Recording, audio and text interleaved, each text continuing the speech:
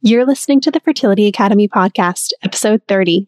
Today, I'm going to give you my top recommendations for how to prepare for IVF, so stay tuned.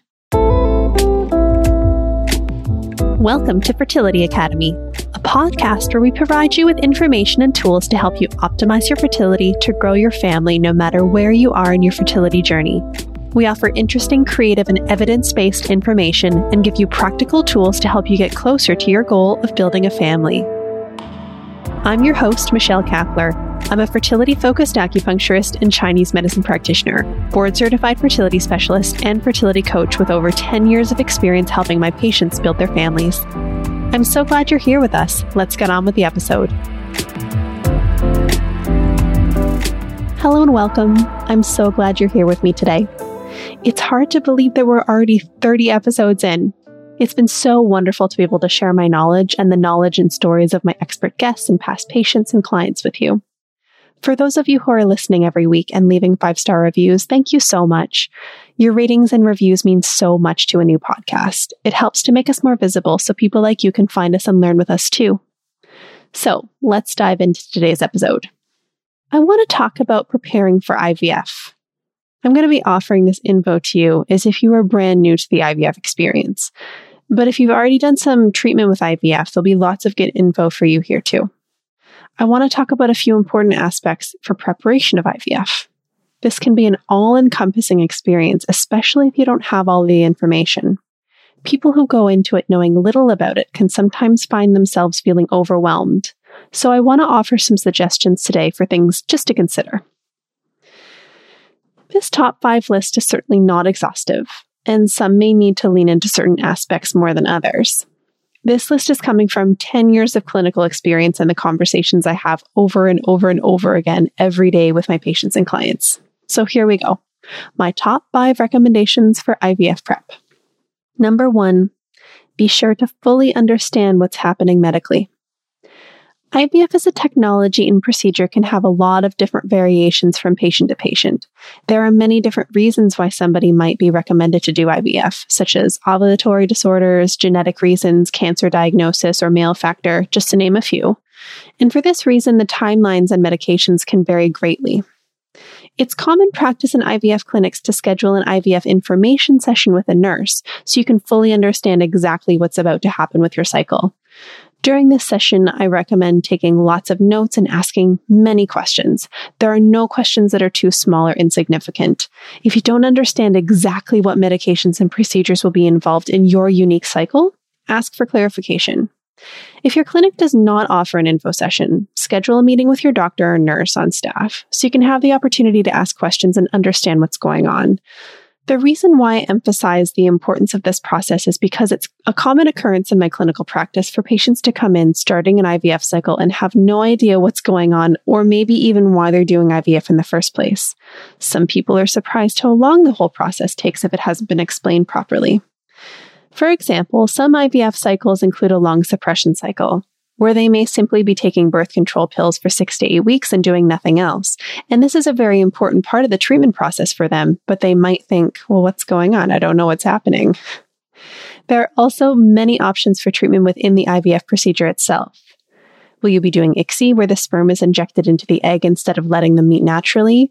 Or will there be genetic testing involved? Knowing exactly what the treatment plan is will help you have a better understanding of how long it will take, what will be involved, and ultimately what it will cost. IVF in Toronto alone can vary between $10,000 to $60,000 total cost, so asking about it is important so you can plan. If you want a suggestion for specific questions to ask your doctor when IVF is recommended, head over to episode 4 called IVF Questions. It's a great jumping off point for some questions you can write down and ask your doctor. I'll put a link in the show notes so you can find it easily. Number 2, get on the same page as your partner. During the IVF process, there will be decisions that need to be made, both in the practical sense and the theoretical sense. It's worth it to have a conversation with your partner ahead of time to address this and prepare. Here are a few questions that commonly come up with my patients. How will we pay for this? Where's the money going to come from? How do we want to address appointments? Will both of us go to every appointment? What are the expectations on both sides? Do we want to consider extra and sometimes optional add-ons? For example, genetic testing, ICSI, additional testing, and diagnostics. How far are we willing to take this? How many rounds of IVF would we do before we consider alternatives?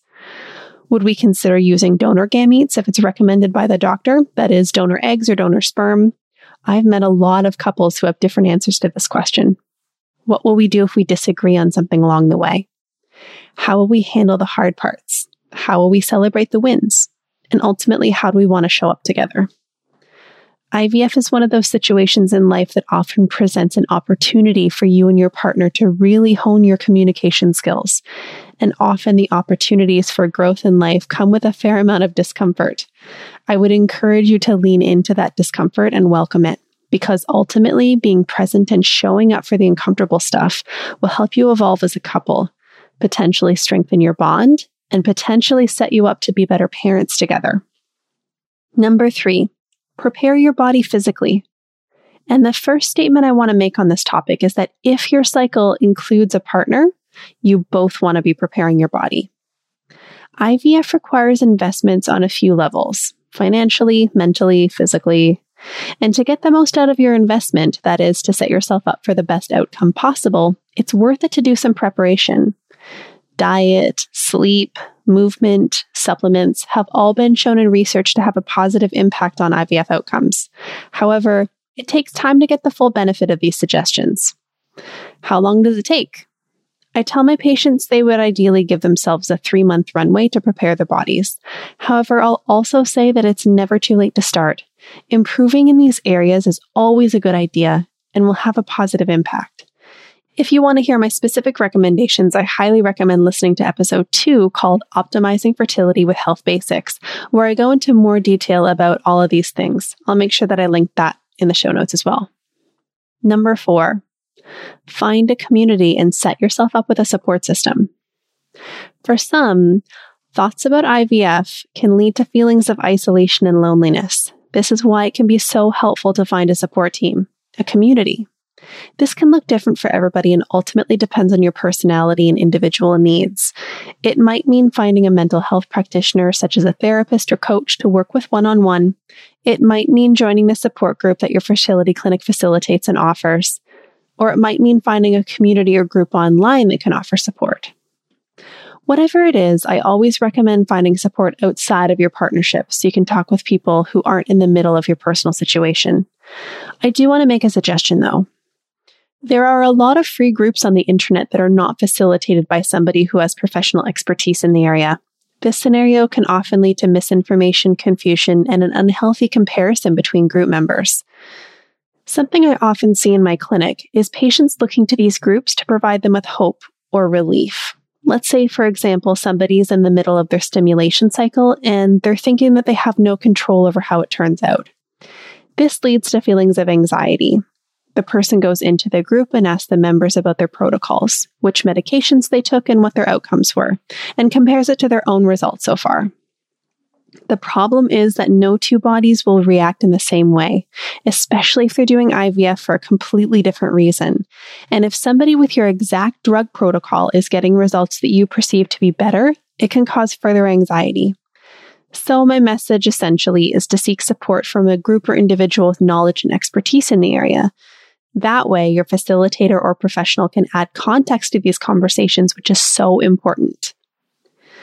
Number 5, think about how you want to show up for this experience. This one may sound a little out there, but I think it's a useful exercise in reflection. In any situation that is ultimately going to produce a reward, like having a child, there will be negative emotions that come up. There may be disappointment, stress, anxiety. There may be circumstances that come up that will produce negative thoughts. There may be difficult conversations to have, and there may be hard choices to make. The good news is that you get to decide how you want to show up for it all. Now, I'm not talking about setting the intention for unicorns and rainbows and never feeling negative emotions during the process. That just isn't realistic and life isn't like that. But when the discomfort does arise, how do you want to navigate it? When we take time to decide ahead of time how we want to think about these circumstances, it gives us power. It shows us that we have the opportunity to decide how we want to show up. So when a tough conversation is on the table, or your outcomes aren't what you expected, or when you're feeling really impatient during the 2-week wait, How do you want to show up? How do you want to feel? You get to decide all of this. And it really helps when you have contemplated it ahead of time. A thought I often practice with my patients and clients is, now's the part where. Now's the part where I'm feeling physical pain. Now's the part where I'm doubting my body's ability to do this. Now is the part where I'm at odds with my partner. Now is the part where I'm feeling really emotionally uncomfortable. Because all of these things are part of life. Negative emotion is part of the human experience, especially when we're growing and doing things that take a lot from us. And we get to decide how we want to show up. Now is the part where I'm in physical pain, and I want to show up and speak kindly to myself to rest as much as possible. Now is the part where I'm doubting my body's ability to do this, and I want to show up and not compare myself to others, and be aware of negative self-talk when it comes up. Now is the part where I'm at odds with my partner, and I want to show up and experience the discomfort so we can experience the full spectrum of our ability to communicate and make decisions together. Now is the part where I'm feeling really emotionally uncomfortable, and I want to show up willing to experience the discomfort because I really want to build my family and it's worth it. If you think about how you want to show up and decide ahead of time, you'll know the answers at the end of these statements. It may not be perfect. That's not the idea. But I know a lot of people find comfort in this. I know that I do. How did this episode sit with you today? Would you like to continue the conversation and learn more about how I can help you prepare for your upcoming IVF cycle? Head to the link in the show notes and book a time to set up a virtual consultation so we can talk about options. I'll be back next week with another episode. Until then, take care. Thank you for joining us on Fertility Academy. We hope you enjoyed the episode. If you loved our content today, please be sure to leave us a 5-star review wherever you listen to your podcasts and share it with someone who you think might find it helpful. Don't forget to subscribe to be the first to be notified of new episodes. A new one comes out every Wednesday. To keep in touch with us and to continue the conversation, you can find us over on Instagram at Fertility Academy or join us on our private Facebook group, the Fertility Academy Community. Both are linked in the show notes today.